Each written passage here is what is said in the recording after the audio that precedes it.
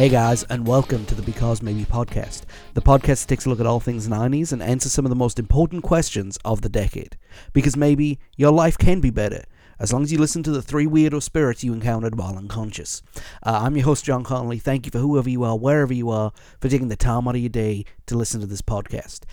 This week, we've got a really good show for you. We look at a pair of games that are criminally underrated in Oddworld Abe Oddysee and Oddworld Abe Exoddus. We have one or two things about the Movember Drive, and I talk about one of the most embarrassing moments in English football history. Apologies for the state of the voice you'll hear at the beginning and the end. I have a bit of a sore throat going on, and this is the best I can come up with, so I do apologise. The segment where I talk about Oddworld, however, was recorded on Thanksgiving. So we're on Saturday night right now. We're going to release the episode on Sunday. Thanksgiving was Thursday. It gave me something to do while I was waiting for the turkey to be done. Sarah cooks a mean turkey. So angry my stomach has been a little, but no, I'm just kidding. She did a really good job once again this year, and she is a dang good cook, and I'm so lucky to have that in my life, especially seeing as I can burn water. If you guys are on Facebook, Twitter, Tumblr, look up Because Maybe Pod. That's where you'll find us. We have a blog, becausemaybe.wordpress.com, and we're on YouTube. Check out our YouTube channel. We put a little bit of extra content up there.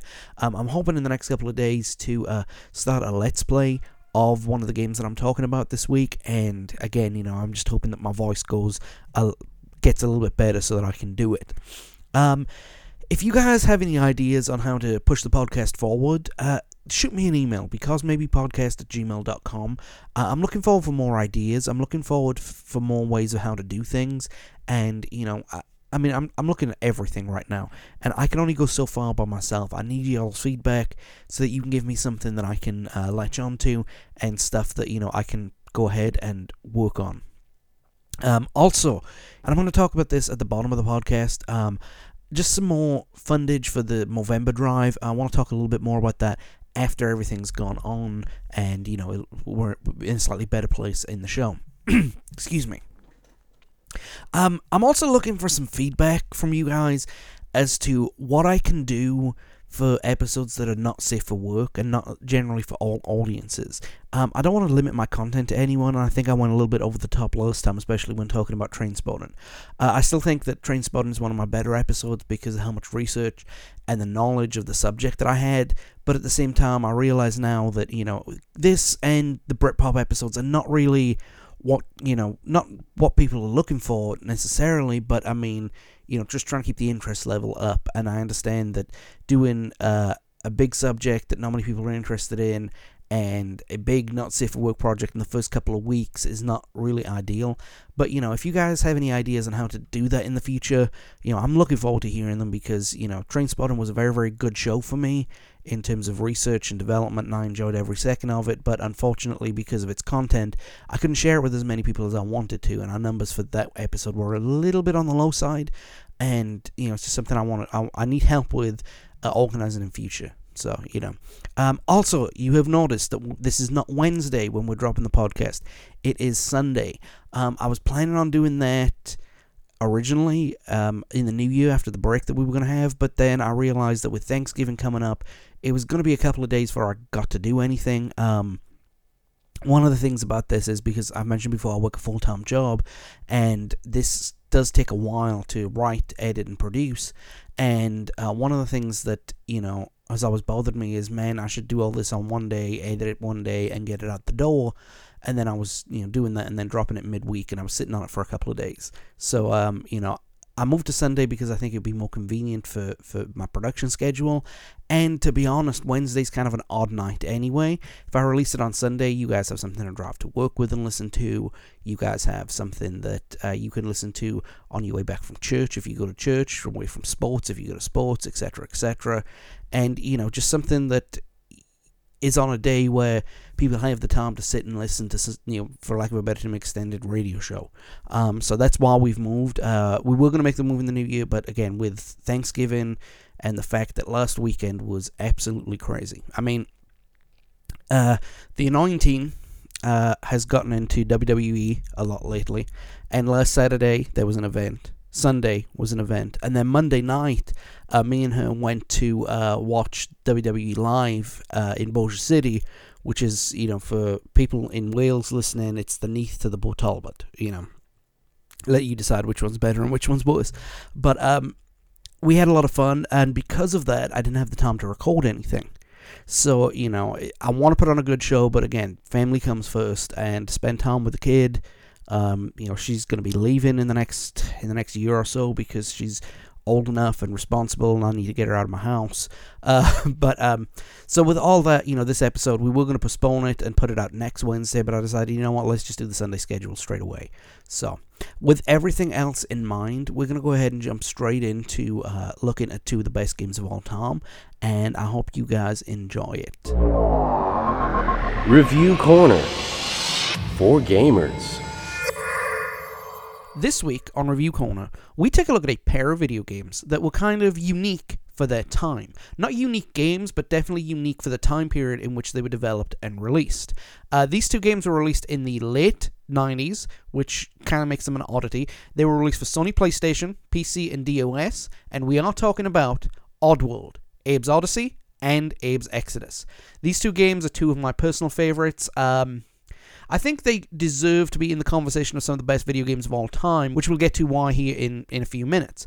But needless to say, Oddysee and Exoddus were 2 games that were kind of very, very closely linked. It wasn't a sequel, so to speak. We'll get to that here in a minute. But Oddysee was released in 1997 in September, while Exoddus was released in 1999 in November.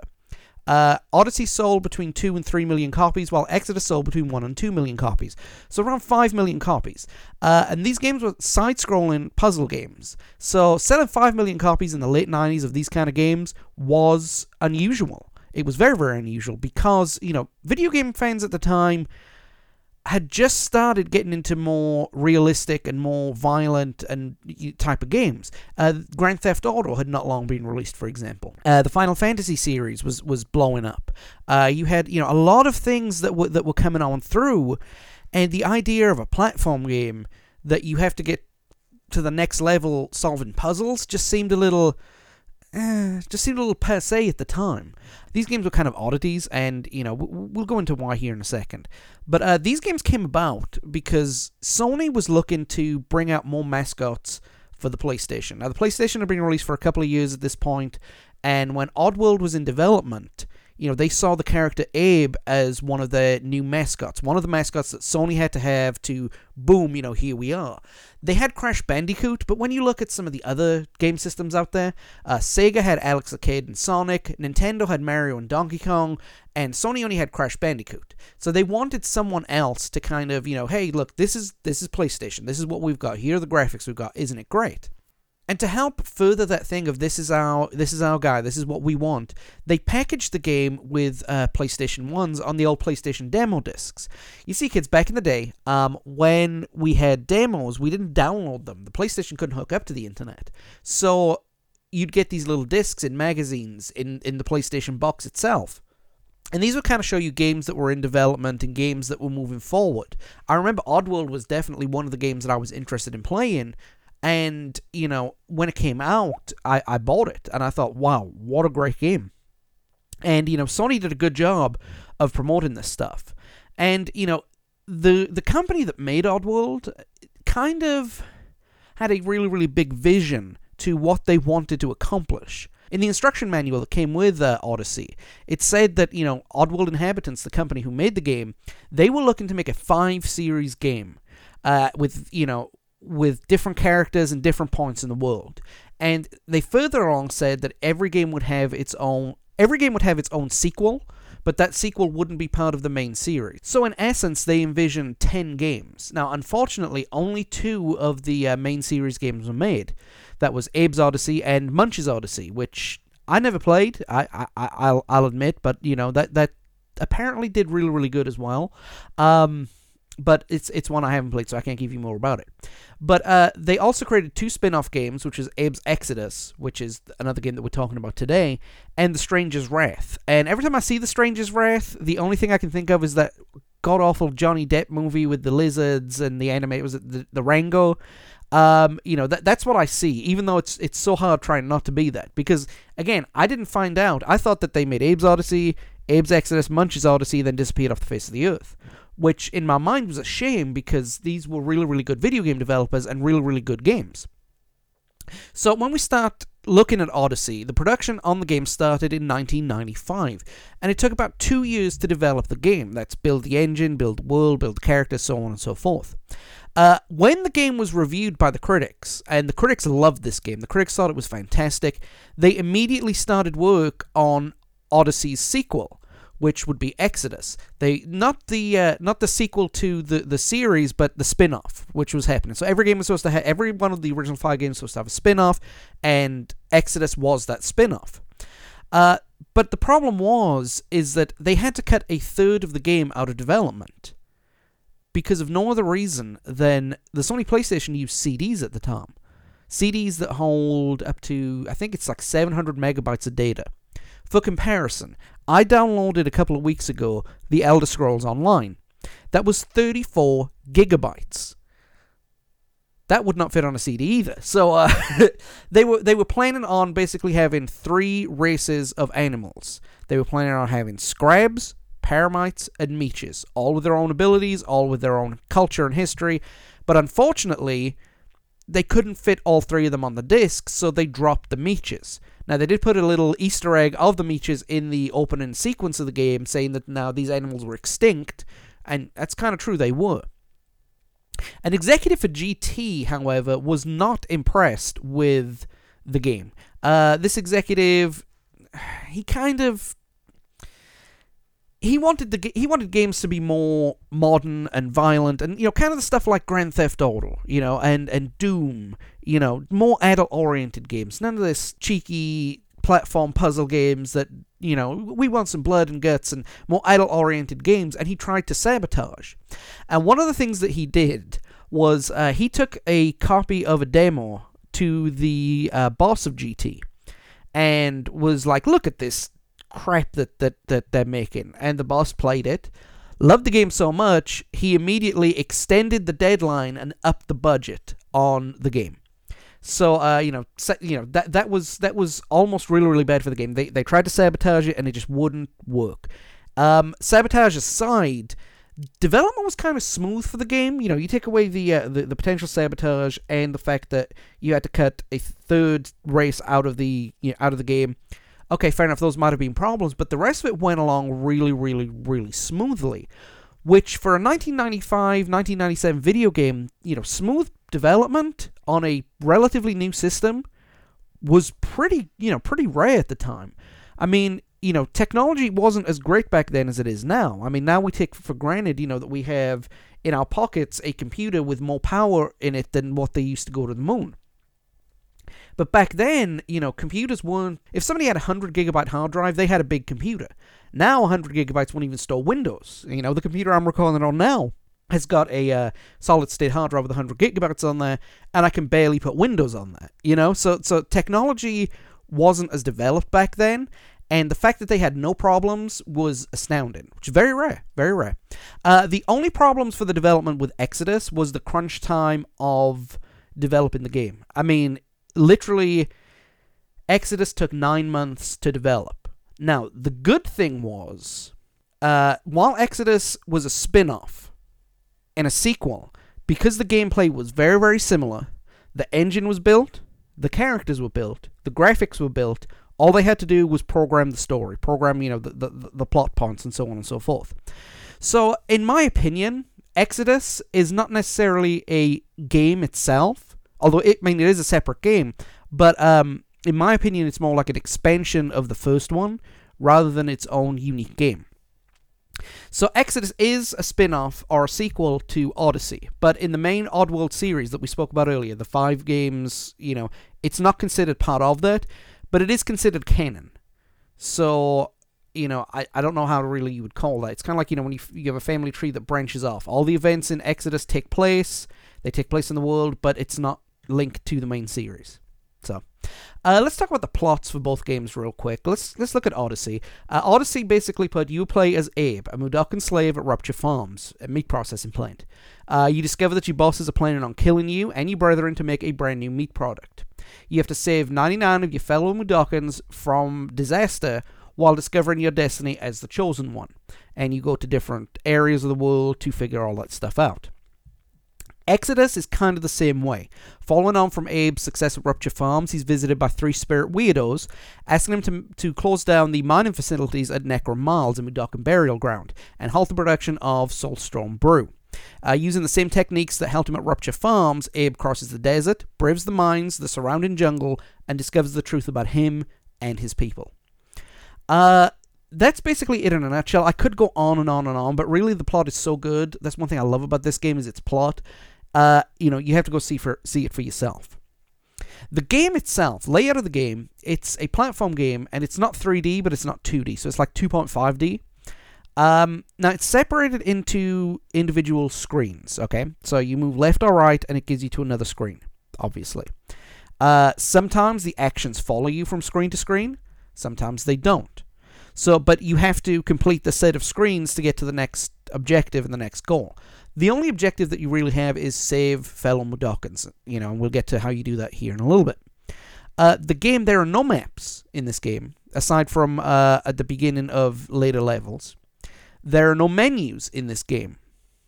So, you don't have an inventory. You don't have a diary. You don't have a journal. You don't even have a progress marker. All you have is your wits and, your knowledge. The game is very, very linear, except for a handful of things.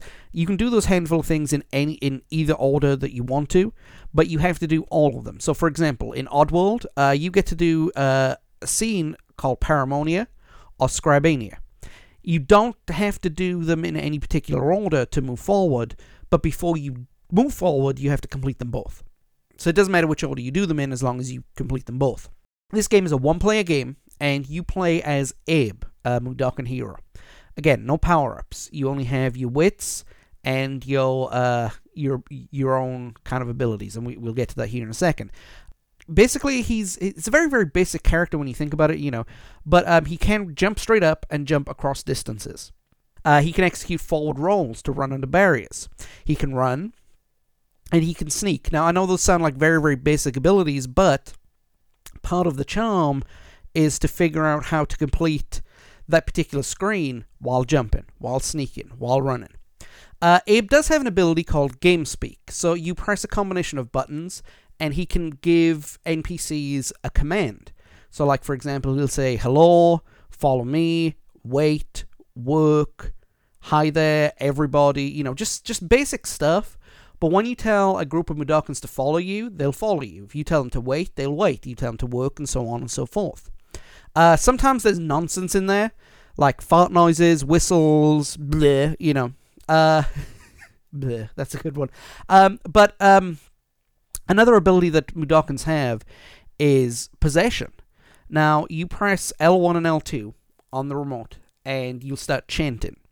And when you chant, you either open up bird portals, which allow Mudokons to escape, or you possess any of the sentient creatures that are around you. Now, in Oddysee, you could only control the Sligs. In Exoddus, you can control all creatures, or all sentient creatures, I should say. Weak sentient creatures in Exoddus would explode once you release them. So, for example, if you possessed a Paramite, and I'll get to what a Paramite is here in a minute. You possess a Paramite, and once you release him from it, he will be back to being alive in a Paramite. You possess a Slig or a Glukkon, and they will immediately blow up once they'll die immediately once you, depossess them. So who are these NPCs who Abe is in command of the whole time? Well, let's look at some of the enemies first. Let's look at Sligs. Sligs are kind of, they have tentacles growing out of their mouths, they're wise guys, and they're your most frequent enemies. They have mechanical legs, so you can kind of hear them coming. They can't see in shadows, which kind of helps you. Abe can just stand still in the shadow, and they'll get walked past, like they're not there. However, if he does see Abe, he will shoot him on sight. No negotiation, nothing. It's just as soon as you see him, bang, shoot him. In Oddworld, these are the only characters that can be possessed, and they will die at the end of a possession. Like Abe, they have their own game speak ability. Again, it's hi, look out, just some nonsense, and you use this to get past certain gates. You also can control Sligs to eliminate other Sligs in areas so that Abe can navigate them freely, especially if he's got a small party with him. Sligs are usually followed by Slogs. They're like dog-like creatures. They can't be controlled by anybody, and they will attack Abe on sight, and they, in fact, will chase Abe across multiple screens. So this is one of these times where, it doesn't matter where you are on the screen, they will follow you completely. You have Scrabs, which are giant crab-like creatures. They're on 4 legs, and they just look like a cross between a horse and a crab, for lack of a better term. They have this big elongated mouth and let out a shriek, and again, they will attack Abe on sight. They're very, very territorial, and so that means they will attack anything on sight, including other Scrabs. So if you have 2 Scrabs together, they will initiate a fight. Again, this can be handy in some areas of the game, and we'll get to that here in a little bit. You have the Scrab's counterparts, the Paramites. These are giant bug-like creatures. They have what looks like a hand coming out of their mouth, to talk. They are a highly intelligent creature, and they will move in packs. And they won't attack Abe necessarily the first time they see him, but if they're in a pack or Abe corners them, then they will start chasing him and trying to attack him. They can be distracted by meat, or they can be distracted by rocks thrown by Abe. But again, they're a good enemy, and very, very difficult if you get cornered by some. You have Elam, that's Abe's mount. Kind of operates like Yoshi did in the original Mario series. It can run a little faster, jump a little further, but they are distracted by honey. In the levels where Elam is, there are small honey pots, and you have to distract him to get him away from the honey. He can be killed by either mistiming a jump or being attacked by bees. There's a few beehives in the game. If you break it, the bees will basically attack everything on sight, and they can kill you.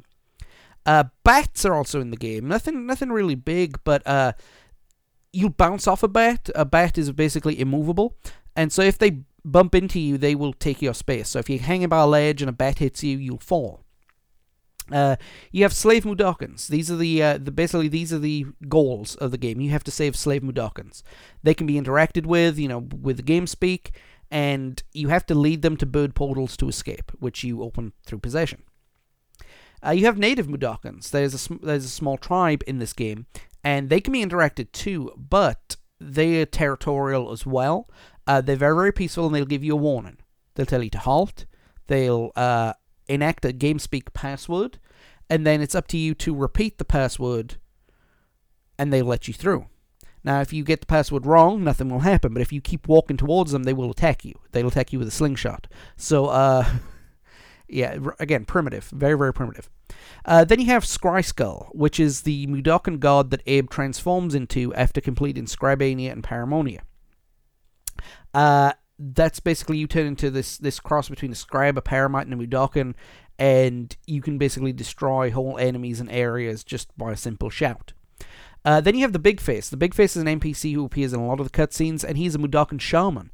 And basically, he's the one who points Abe on his quest. He's kind of, the pointer. Wind Abe up, point him in a direction. That's what Big Face does. Big Face is a very, very funny character, but he also helps Abe with his transformation into Scryskull. We've looked at Oddysee. Let's look at Exoddus real quick. Exoddus has got a lot of the same characters in there. So we've got Sligs and Slogs. Sligs come now with a flying ability and the ability to snipe from the top level down to the bottom level, whereas Slogs have a small offshoot called Sloggies. The Slogs in this game also can be controlled by Sligs, which is, a master and his hound, for lack of a better term. Scrabs and Paramites can now be possessed and have their own game speak ability. So you can control a Scrab, kill everybody in the territory, then, cut back to Abe and, handle everything yourself. Paramites are a little bit more ingenious, as they have their own game speak ability, so you can command them like you can command Mudokons. So, for example, you can go to a Paramite, have him say hello to a group of Paramites, then you jump through the screen, so it's really, really good they did that. You can now herd your own pack. You have slave Mudokons. Like in Oddysee, they're pretty much the same way. You have to command them to move forward. They do have a few more extra abilities, like the work function, but, that's we'll get to that here in a few more minutes, because there are a few different things that they can do in this game that they couldn't do in Oddysee. You have the first named Mudokon aside from Abe called Alf. Alf became one of the more popular characters in the Oddworld universe. He, I think, is second in popularity to Abe, and he had his own spin-off game in the remake, which we'll get to here in a little while. You can actually control Gluckons in this game. Gluckons were introduced in Oddysee, but you couldn't play them, and in fact, there were no Gluckons on screen outside of cutscenes. In this game, you can actually play as them, control them. You can control Sligs, and, you can control Slogs with these guys. I mean, these guys have no arms, so they'll call for someone to kill you when you are seen. They're just basically an elongated body with giant legs. Like the Mudokons, they actually have 4 named Gluckons in this game. Vice President Aslig, General Dreppig, Director Flag, and the Brewmaster. You have Fleeches that are worm-like creatures that will basically attack any creature on sight. They are scared of Scrabs, but aside from that, they will attack and eat someone. I think you've got like 8 hits before you basically die. And it's very, very, very difficult levels with these guys on. And they'll eat anything. Paramites, Slogs, Sligs. As long as they can get to them, they'll try and eat them. You have Slurgs, which are little worm-like creatures, which if you step on, the Fleeches will attack. Scryskull makes his return, and adds an extra ability of healing in this game. So, you turn into the god that's even gaudier, for lack of a better term. And then you have the 3 weirdos who appear in cutscenes. These acted the same way that Big Fist did in the first game, so they're there to guide Abe through his trials and tribulations, so to speak. And they're the elders of the Mudomo and the Mudenshi tribes. So let's have a look at some of the levels and locations. Both games have their own different levels. You don't go back to anything that's in the original games. So in Oddysee, there are 6 different zones. You start off in Rupture Farms, which is kind of an industrial area where you will save Mudokons and fight off Sligs and complete puzzles and try and get out of the way of meat and saws and stuff like that. You have the Stockyard, which is basically an outdoor area where you're being patrolled by Sligs. There are some Scrabs in there, and you have to kind of sneak your way in and out. There's the Free Fire Zone, which is basically a no man's land where, people will hunt you on sight. It's outdoors, you have to sneak by, it's more stealthy. Then you get to the Mudokon Tribal Grounds, which is kind of, I don't know what the best way is, like a lobby area, I guess. You go through there to go to either Paramonia or Scrabania. And those 2 are wild levels. They're both basically essentially the same. Not the same level type, but you go through Paramonia Wilds, then you go to the Paramonian Temple. And the temple, you have like 10 different doors that you have to go through and complete every single one before you go to the temple to do the trial. Now, it's the same thing in Scrabania too, except obviously one has Paramites, one has Scrabs. In Exoddus, there are more areas which are bigger than what they were in Oddysee. Because, Oddysee came on 1 disc, whereas Exoddus had 2 discs. So, it was a very, very big game. You start out in Necrom Mines, which kind of replicates the feel of Rupture Farms. Then you go to Necrom Burial Grounds, which is like a jungle area. Again, more like a lobby than anything else. You go into the Mudanshi Vaults, which is a Scrab-infested area. And kind of like in the Scrabanian Temple and the Paramonian Temple, you have to go and complete every single room to move forward, so on and so forth. So you get the Mudanshi and the Mudomo Vaults. Again, one is heavily infested with Scrabs, the other heavily infested with Paramites. Then you go to the Fico Depot. Again, this is another lobby-type area, but this time you have to go through this area several times. And what you do here is you have to complete the area, then you pick a level which you want to go to. You can either go to the Slig Barracks, the Boneworks, or the Executive Offices. And once you complete those levels, then you jump forward to go to Soulstorm Brewery, which is the main end level of the game. Interesting Easter egg, obviously. They have a link to Rupture Farms, but you can't go there because in the game, Abe destroys Rupture Farms. Spoiler alert. Abe is supposed to destroy Rupture Farms, and you can't go there because obviously it doesn't exist anymore. But a lot of these locations too also have hidden levels. And hidden levels really, really ticked me off in this game, because the first time I played it, I didn't save as many as I needed to, because I couldn't find, if they're not in plain sight, I didn't go looking for them. and we'll talk to that here in a minute. The game is a traditional side-scrolling, so you go from left to right, right to left, up to down, so on and so forth. To save Mudokons, you have to save them, talk to them, and march them towards portals, or just send them to portals. The object is to save 99 in Oddysee, because there's only 100 people working there, you included, and there are 300 you have to save in Exoddus, spread out across the whole game. There are 2 endings in each game. So if you save, for example, in Oddysee, if you save more than 50, or in Exoddus more than 151, you get the good ending. But if you save less than 49 or 150, you'll get the bad ending. The good ending is considered the canon, the bad ending is you haven't done enough, game over. Which was frustrating the first time I played it, because a lot of the Mudokons are in hidden areas.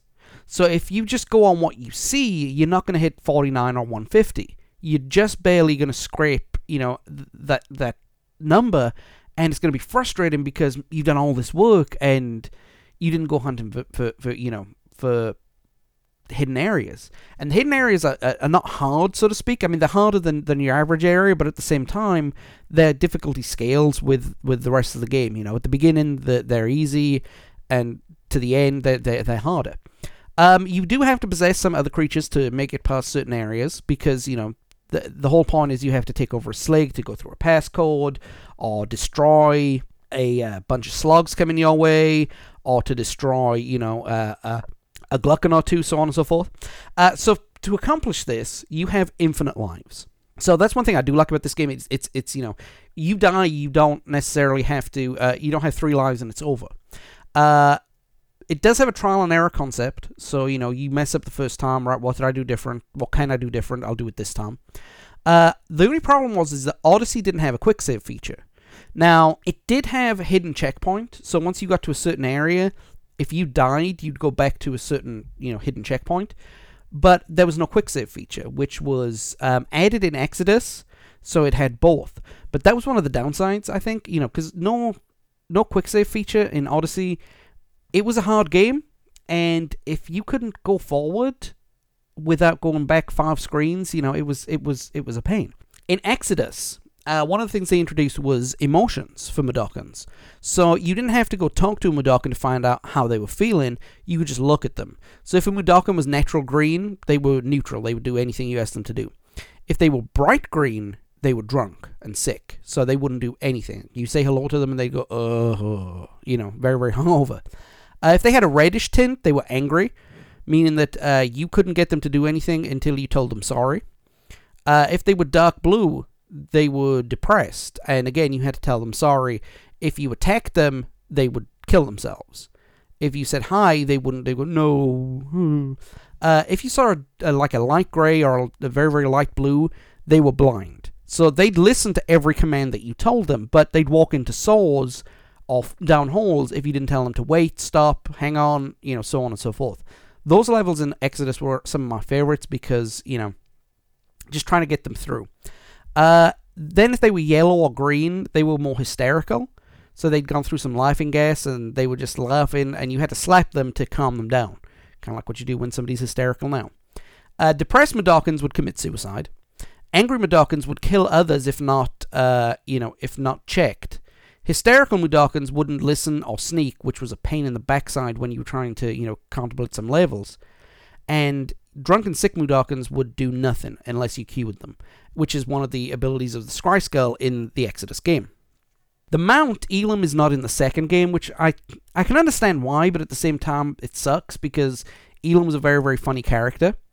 And in both screens, there wasn't a heads-up display or stat screen. Instead, there was tip screens made by LED signs, and occasionally large message boards that told you, you've saved this many, you've killed this many, here's how many more you've got to save, and here's how many more are in this area for you to find. You can also find out information by possessing fireflies, who, when you possess them, will spell out, jump, here, don't, look, down, and so on and so forth. That was a great way of doing things that add in countless hours of voice work, and also without taking you out of the game. I mean, the game is it's more stealthy in a lot of areas, so just what do I do? Instead of having a disembodied voice, it's like, here's the fireflies, they'll tell you what to do. The game itself, difficulty is... Its default difficulty is hard. There's no other way to go about it. It's a one-level game, and they made it hard. And there's no way to change it, but it can get really, really frustrating, because if you die on the same level 5 times in a row, or die in the same screen 5 times in a row, it does get frustrating. You don't really want to do it again and again and again and again without going, well, fuck it, and just giving up, rage quitting. And the trial and error system, the good thing about it is that you could figure out how to complete different levels. The bad thing about it is that it could take 5 or 6 different attempts to get it right the first time, and then you haven't hit the checkpoint yet, so when you die, you have to come do it again. There's no dedicated soundtrack in this movie. I mean, there is some music, but it's more ambient sound, and it does have some different varieties. There are some chase music going on, but at the same time, it's very, very understated, and it kind of messes with your mood. Whenever that run music happens, you get a heightened sense of, uh-oh, I have to run. They played it very, very good. It's a very, very psychological and cerebral soundtrack.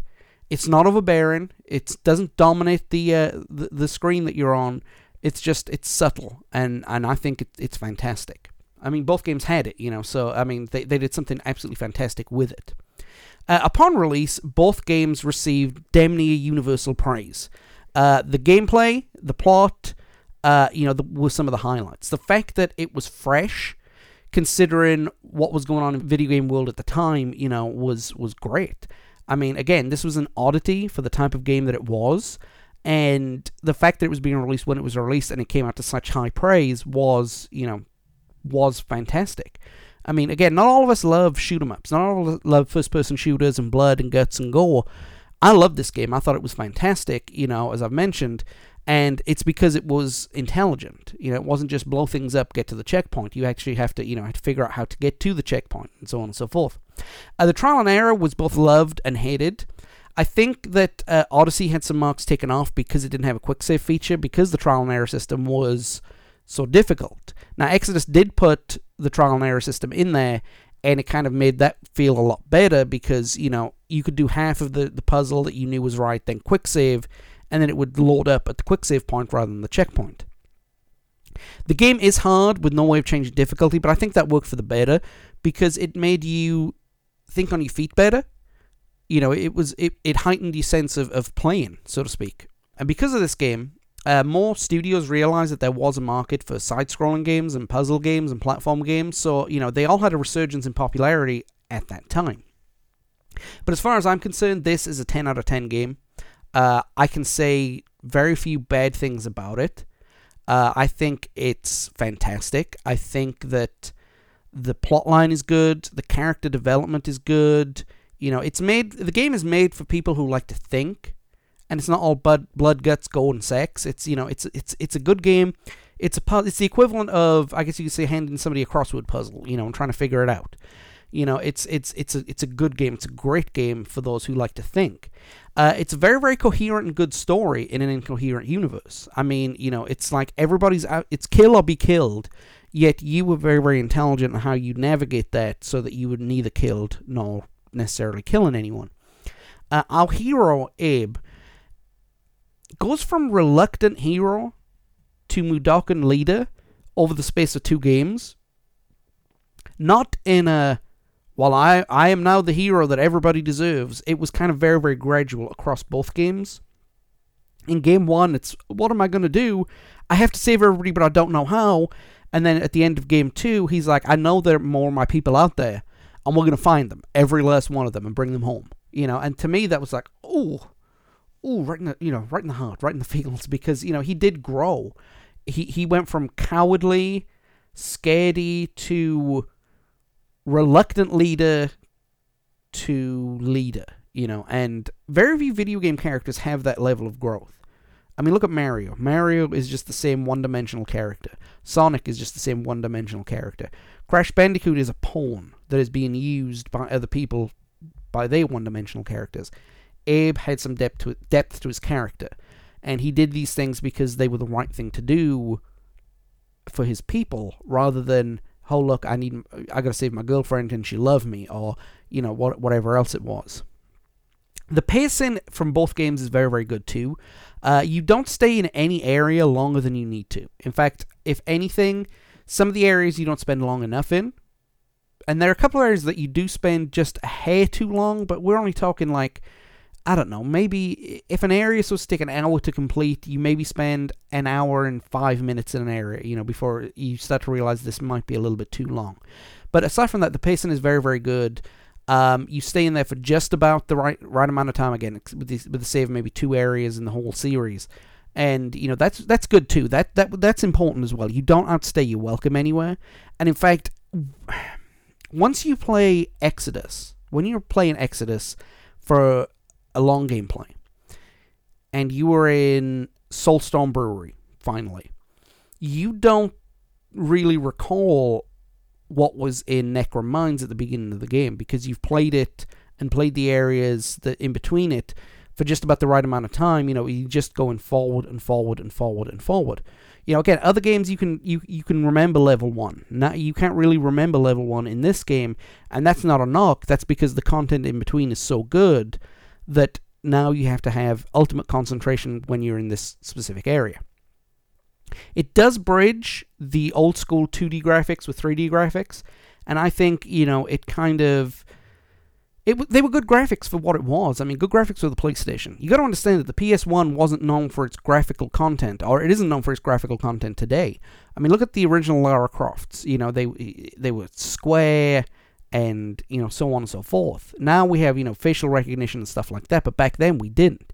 Abe used a lot of curves in his body, and real Mudokons have curves, but lots of circular shapes, or not oblong, oval shapes, I guess we can say. Those were kind of rare back then. I mean, 1997 was not a great year for graphics. I mean, look, I'm a big fan of the Elder Scrolls series. I've mentioned this before. Look at 2002 on the Xbox, which was the successor to the PS1 in terms of generation. Which it's a successor to. There's no. It was the first Microsoft system before any of the fanboys start yelling at me. But what I mean by that is it was the next generation. So you had PS1. Then you had PS2 and Xbox. Look at the graphics on the Elder Scrolls Morrowind.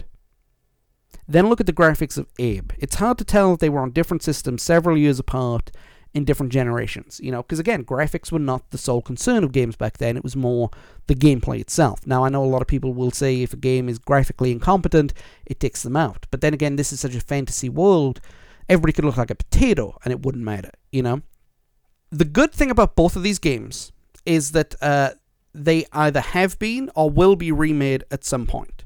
Right now, I'm planning on doing some Let's Plays of New and Tasty is what it's called, and it's basically a remake of Oddysee. And it was built from the ground up. It was new depth to the game, a new engine. They increased the number of Mudokons from 99 to 299.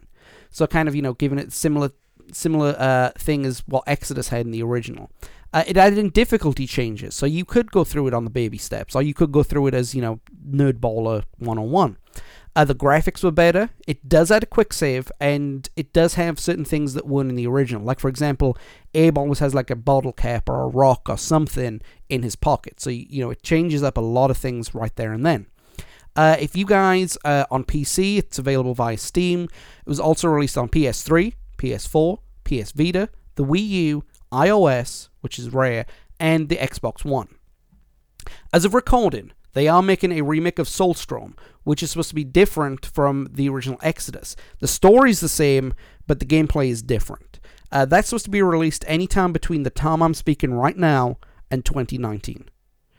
These two games were my personal favorite games of all time. Absolutely, hands down, the ones I got the most enjoyment out of. That was until Skyrim was released. I think one of the reasons I love these games so much is it brought me closer to one of my brothers. Not to say we were estranged or anything like that. I mean, we were kids, but at the same time, this is something we both enjoyed, we both latched onto. I remember a couple of years ago, he challenged me to play these games, see if I could save all 400 Mudokons, and I did.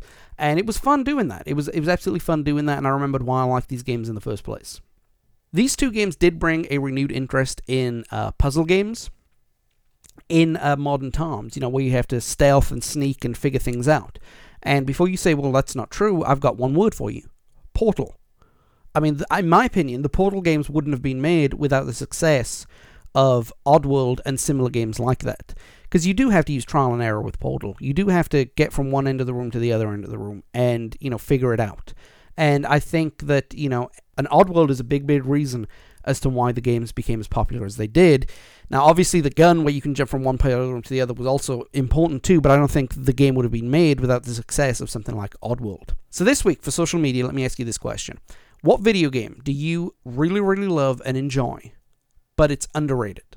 Meaning that, it's a damn good game, but only you like it. Very few people like it, and the critics kind of overlook it, even though it's a good game.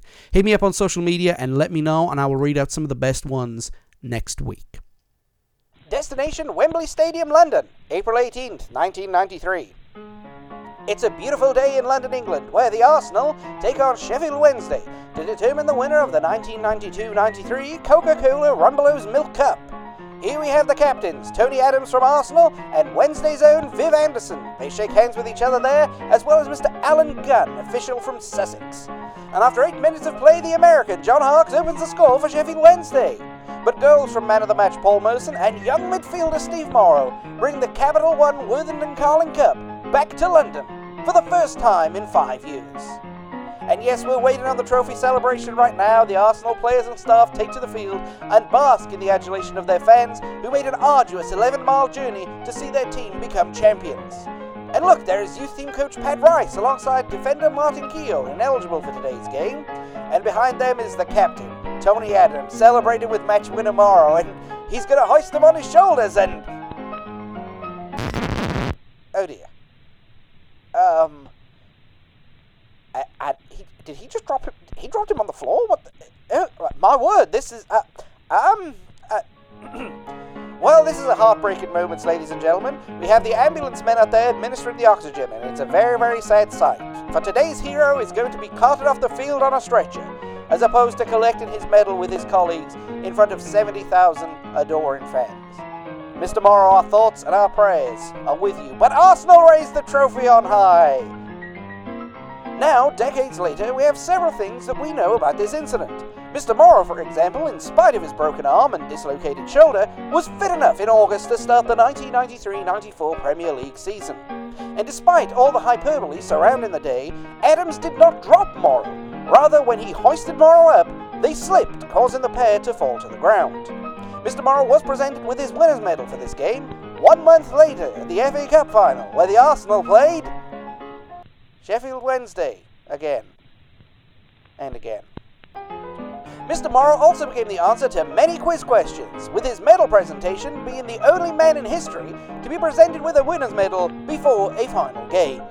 This unfortunate incident in the life of the Northern Irishman is mostly what he's remembered for. However, being a good sport, he has parodied the incident on several occasions. Mr. Morrow, we salute you.